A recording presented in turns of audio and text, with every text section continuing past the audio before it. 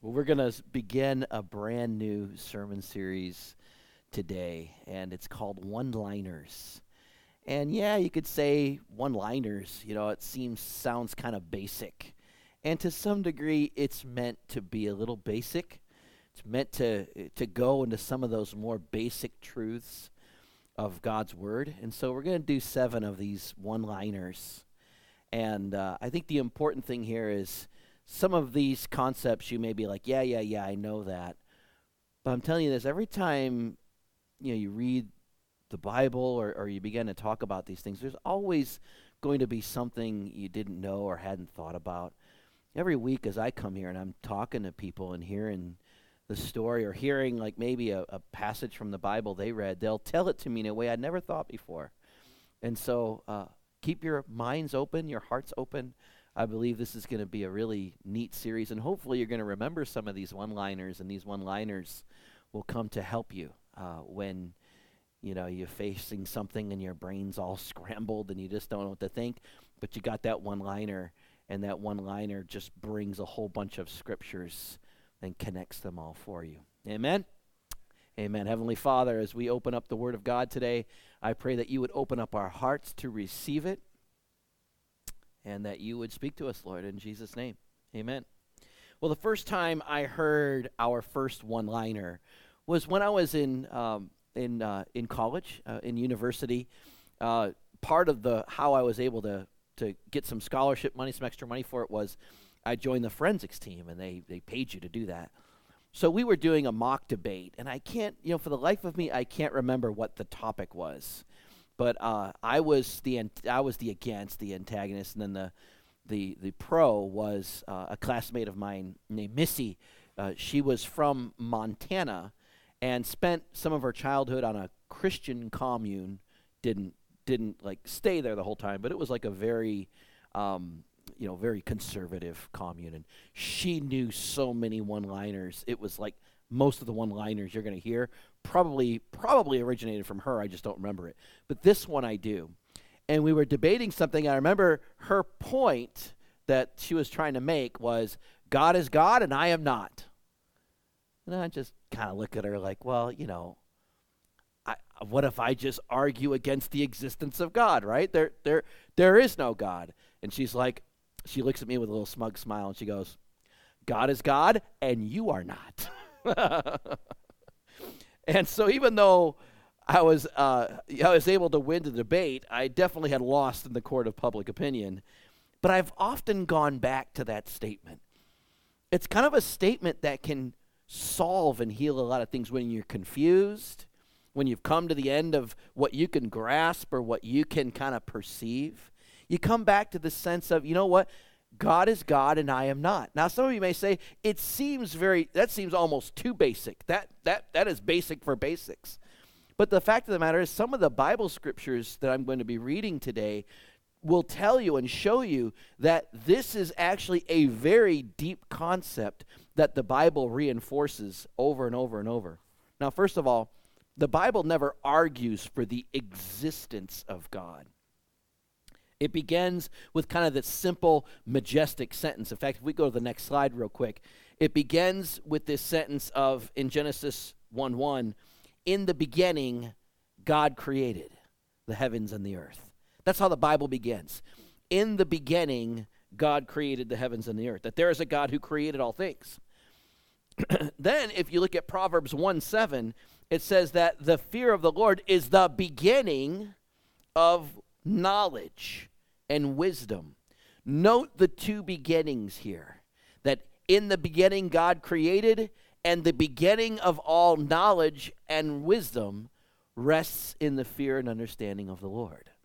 So the fact that we're even having this conversation, the fact that we're even talking about this, the fact that we even care about this, hopefully you do, is due to the fact that in the beginning God created that there is a God. In Psalms 14:1, the Bible also proclaims that those who deny God, particularly denying God's existence, are foolish or fools. Now, why? Why does the Bible say this? Some of this is backed up by Paul in his letter to the Romans in chapter 1. This is one of our primary scriptures this morning. It'll be on the screen. And Paul writes this at the end of his first chapter. He's just kind of written a whole bunch of stuff. And now he kind of summarizes everything he says with this. He says, since what may be known about God is plain to them, because God has made it plain. Now, some of you may say, I don't know if God has necessarily made his existence plain to me. Well, hopefully by the end of this message, it will become a little more plainer, because God has made it plain to them. For since the creation of the world, God's invisible qualities, the Bible is very honest to say God is invisible. He is invisible. We walk not by sight, not by what we see, but by faith. But by what we see with a different set of eyes. The eyes of our spirits, the eyes of our hearts, the eyes of our reason, and the eyes of our mind. Since the creation of the world, God's invisible qualities, his eternal power and divine nature have been clearly seen, being understood from what has been made. So we can find God and understand God and learn about God from what has been made, from creation, from what we can experience and see. And then Paul leaves this final clause, which is really a powerful clause, so that men and women are without excuse. I've met many people, if they're, especially atheists, if I die and there's a God, boy, me and him are really going to have a talking to. He could have really shown himself a little bit better. Well, the Bible says there's not going to be any excuses once we are in that moment. A few years ago, I had a radio show that was sponsored here by the church. We let it go, but I had it for about 4 years, and it was always a bucket list of mine to do it, and I think it went very well during the 4 years it was there. We didn't feel called to keep it going, but in the years we kept it going, I had some very interesting guests, and probably my most fascinating guest, and maybe my biggest national guest, was a man by the name of Dr. Hugh Ross, who is the founder of Reasons to Believe. He was an astronomer and an astrophysicist who was an atheist, and through his studies and through his pursuit of the stars, he became not only a Christian, but a very on-fire evangelist for Christianity. And so when we had our radio show back in 2018, I flat out said, okay, I'm going to play the role of diehard, dogged, it's science and reason and biology and non-theistic evolution. I'm going to play that role because I know their arguments so well. I'm going to play this, and we're just kind of dissect this together. And he kind of made, at least 5 points, really even more, that really stuck with me and really kind of shook. I'm like, wow, you just don't hear that on the news. You just don't hear this. You just don't read this in what they're taught in the schools and things like that. But he said, no, these are things that are not popular, but these things I'm telling you are fact, they're truth. Whereas a lot of the other side of the argument is a lot of theory and supposition. The first thing he said was, the fossil record does not by any measure of the imagination prove evolution. He says, we kind of think, well, the fossil record proves evolution. He goes, I don't know how to say it so often. I have studied this. I have been with people who have studied this. I have best friends who know this.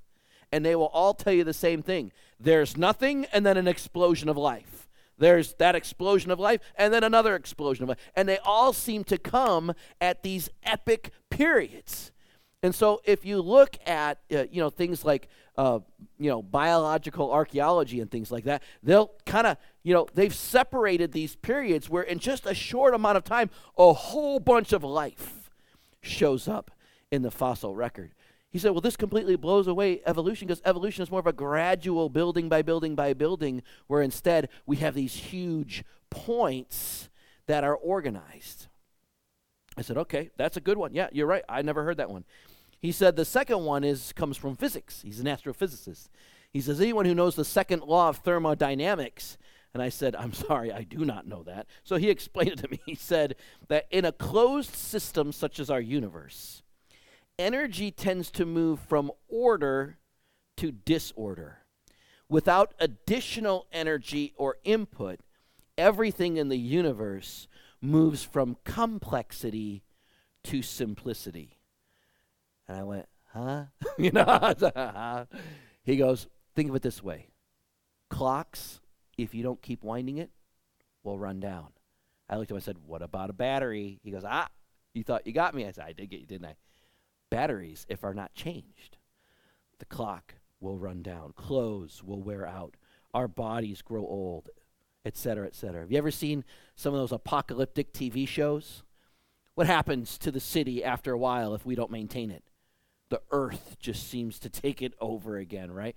It just breaks down and begins decaying because the universe is running down. Our sun is burning out. Our natural resources are not being renewed. The universe as it is will not last forever.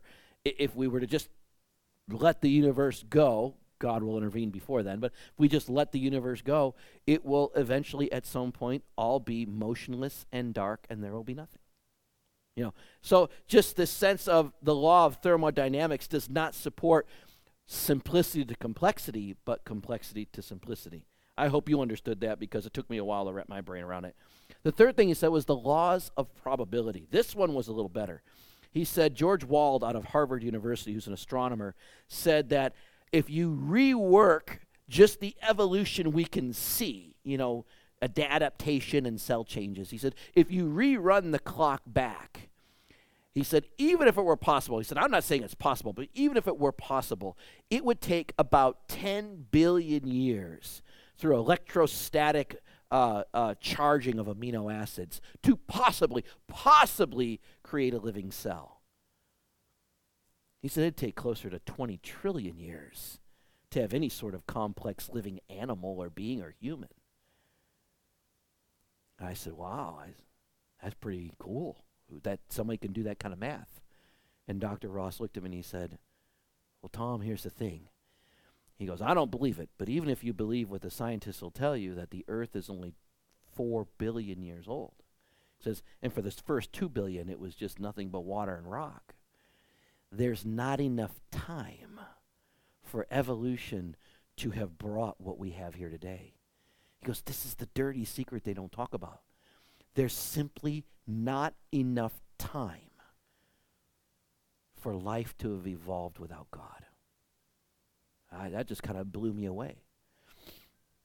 He said, finally, number 4, he said, there are huge problems with evolution that they're starting to admit. Dr. Colin Patterson, who's a senior paleontologist from the British Natural History Museum, he was lecturing at the American Natural History Museum, and they said, we know that, one of the reporters said, we know that evolution is a theory. We keep calling it a theory, but can you give us, here are the facts. Here are what we can kind of say, okay, these are the facts. And the man was utterly silent. He said, he goes, this much I can tell you. They shouldn't be teaching it in high school. That was his answer to that question. The senior-most paleontologist from Britain lecturing in America.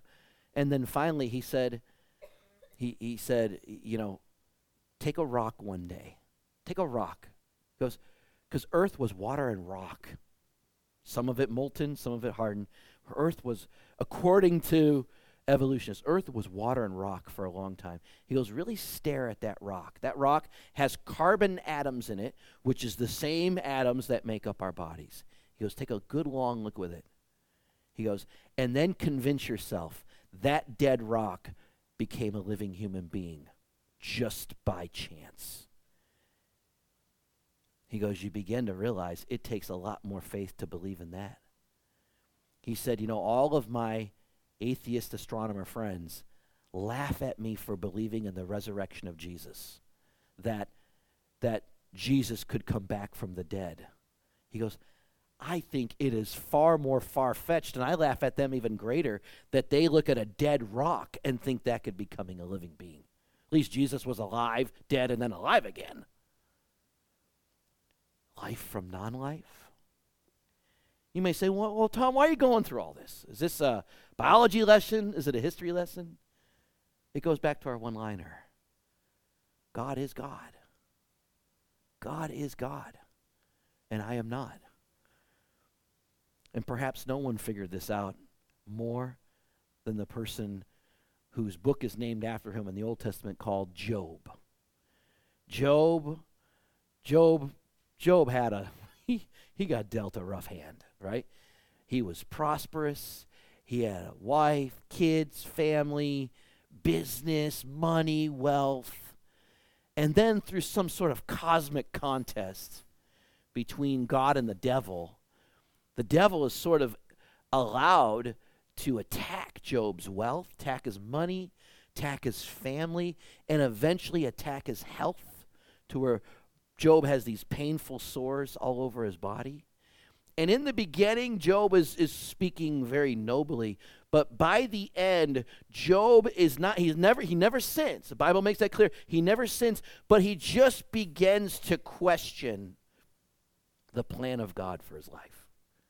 He begins to question, I know God is God, but maybe God doesn't really love us like we say he loves us, right?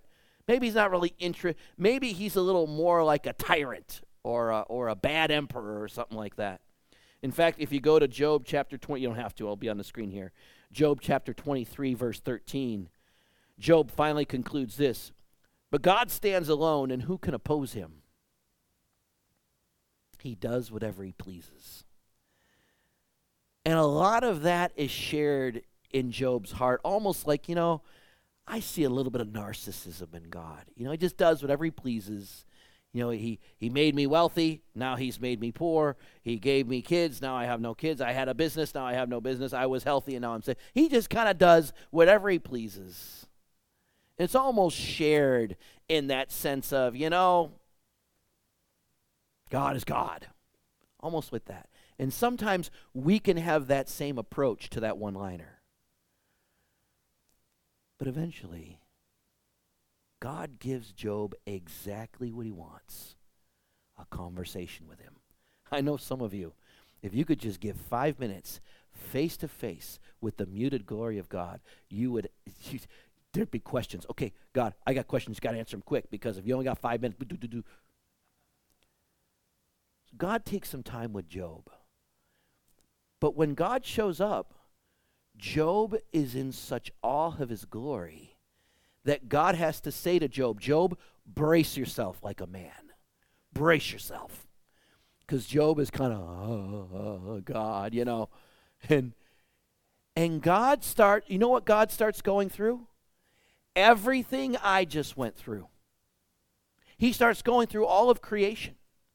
He starts going through life from non-life.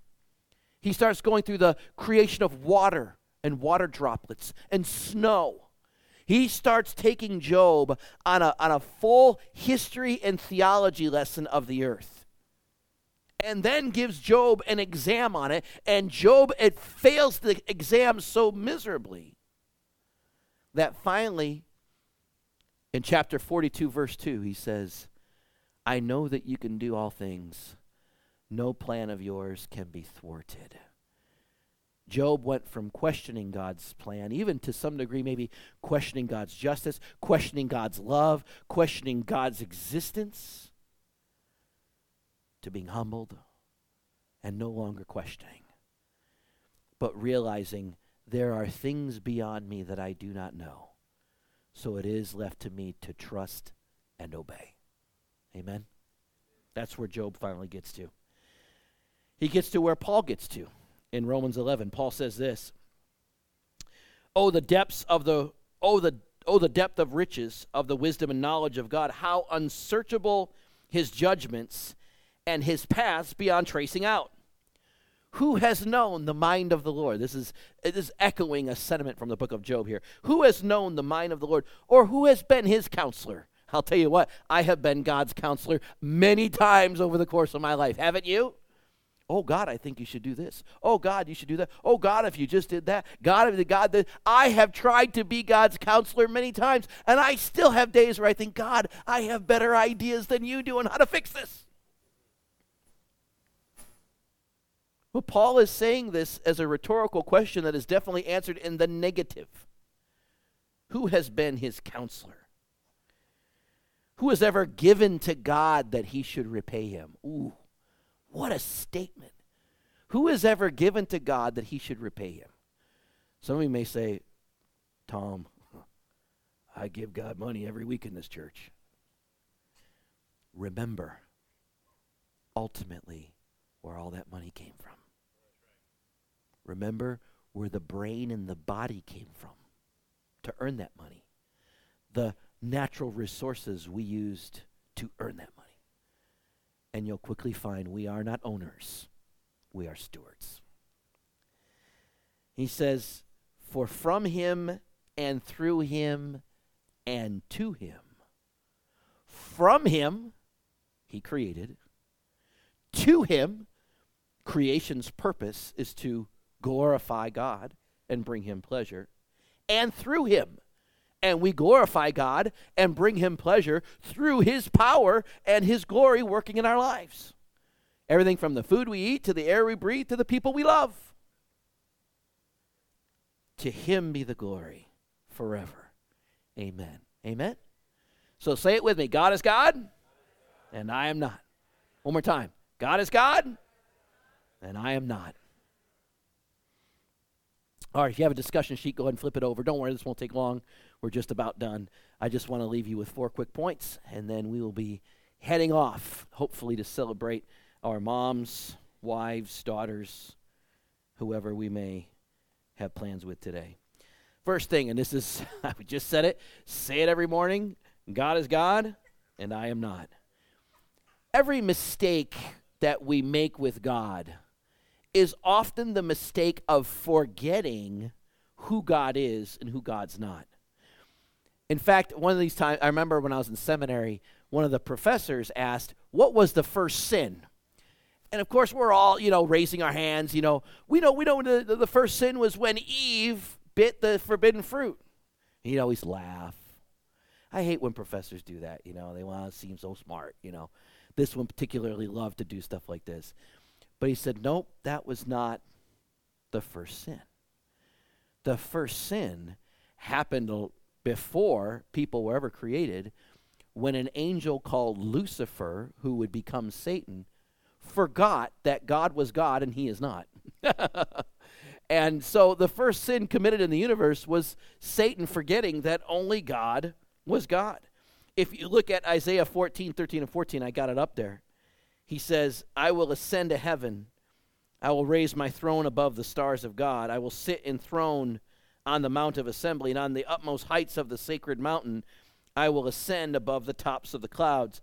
I will make myself like the Most High. That's Satan rejecting the God is God and I am not, and saying, I am God. I will ascend. Notice all the I's there. I this, I this, I this. You can tell you're forgetting God when you begin using the word I far more than the word you. You know what I'm saying? So, first thing for us to really say every morning, so that we can receive the peace of having the one who truly is God help us, is to be able to say, God, you're God and I'm not, and I need your help. Amen? Number 2, God doesn't share his position with anybody. God doesn't share his position with anybody. The serpent tempted Eve, saying, you will be like God. That's the first temptation. All throughout the Bible, you see the devil, the same sin the devil did, trying to be God, is the same thing he tries to get us to do. The Egyptians had a king called Pharaoh, and Pharaoh was amazing. They eventually said, he's a god. And God used the Israelites to show him he was not a god. His army was completely destroyed when he tried to take on the people of God. Another king in the book of Daniel, Daniel 2, 3, and 4, his name was King Nebuchadnezzar. King Nebuchadnezzar, I feel bad for King Nebuchadnezzar, because he didn't necessarily come out and say, I am God. His people did. His people are gathering around him and saying, oh, king, oh, you're so wise. Oh, king, oh, you're so beautiful. Oh, king, oh, you're so wealthy. Oh, king, you can have everything you want. Oh, king, anything you say is law. Now, how many of you, if you had thousands of people in a whole region of the earth that did whatever you said, gave you whatever you want, and whatever you spoke was divine law, after a while you would begin to think you're God?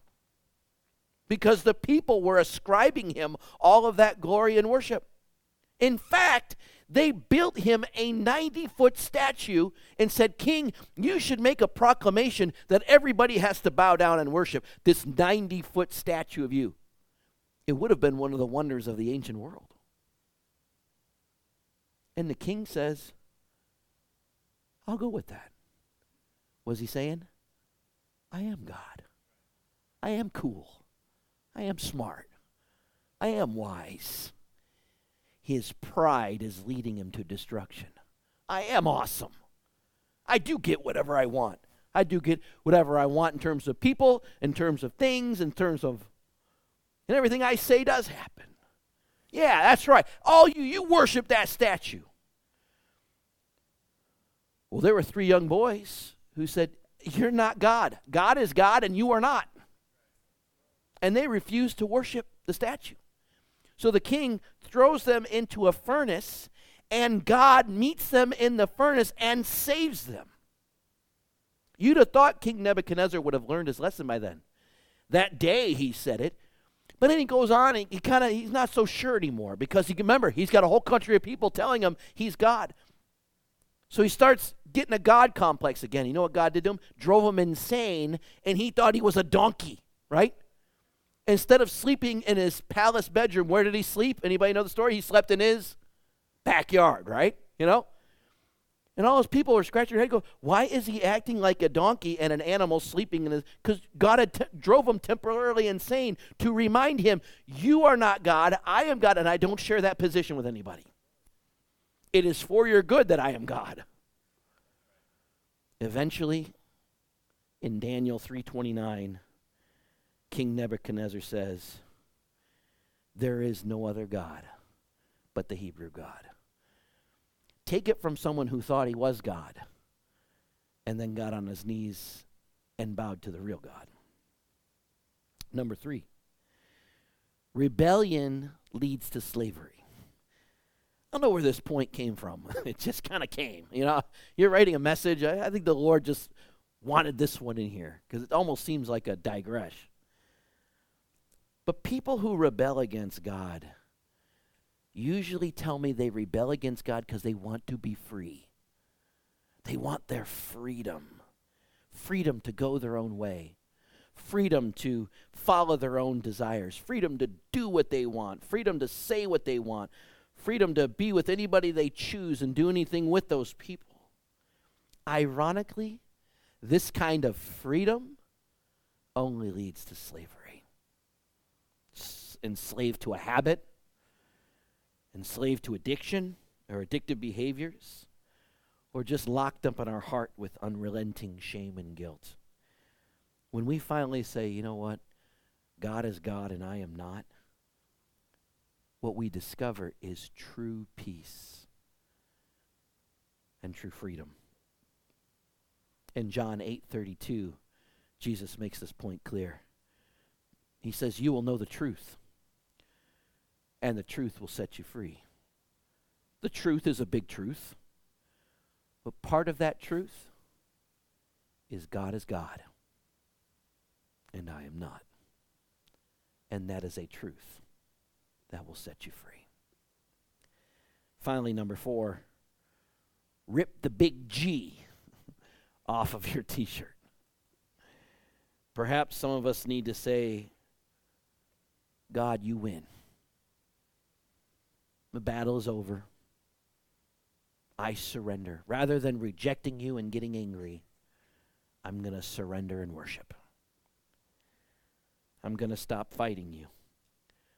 Because that God created us was his sovereign choice. That God died for us is an act of his sovereign grace. And that God accepts our worship and our friendship is an example of his sovereign love. I want God to be God, because I have really realized as young and old as I feel sometimes, I am not. And y'all should be thanking God that I am not God, because I wouldn't be a very good one. I'd probably be a lot like King Nebuchadnezzar in time. I think we all would. Of all the stories I've ever told over my 12 years of being the pastor here, I will admit that one has come back several times as I've talked with many of you. It's the story of the YMCA director in Pennsylvania. I told it a few years ago now, but he was, in the heyday of the YMCA was the early 20th century to the mid, but by the end of the 20th century, the YMCA was kind of fading. So here's a man who was a director of a YMCA, but there was no money, still the stress of having to run it, and the man was just falling apart. Stressed, overworked. He had stage 2 high blood pressure. He was suffering from stomach ulcers and migraines, all symptoms of extreme stress. The guy was heading for an aneurysm, heart attack, easily. Finally, one day, he shut the whole thing down. Shut the YMCA down just for a day. Locked it, said, no showers today. It used to be a place where you get showers and stuff like that. No showers today. And he went out. He took a long walk in the woods. And he said one sentence to God. One sentence that changed his life. He said, God, today I resign as general manager of the universe, and I give that job back to you. Today I resign as general manager of the universe. I can't control anything. I can't control everything. I got to stop trying. I resign, and I give that job back to you. We talk of miracles. Within 3 months, blood pressure, normal. Ulcers, cleared up. Migraines, gone. All because he learned our first one-liner, that God is God, and we are not. Amen? Bow your heads, close your eyes. Worship team, come forward. So this morning I ask you, what areas in your life or in your heart where you got to let God be God again? Because only then will we know true peace and true freedom. In response to our message this morning, I'd like you to, if you feel it, if you feel led to, pray this with me. Say, Lord Jesus, this morning I declare God is God and I am not.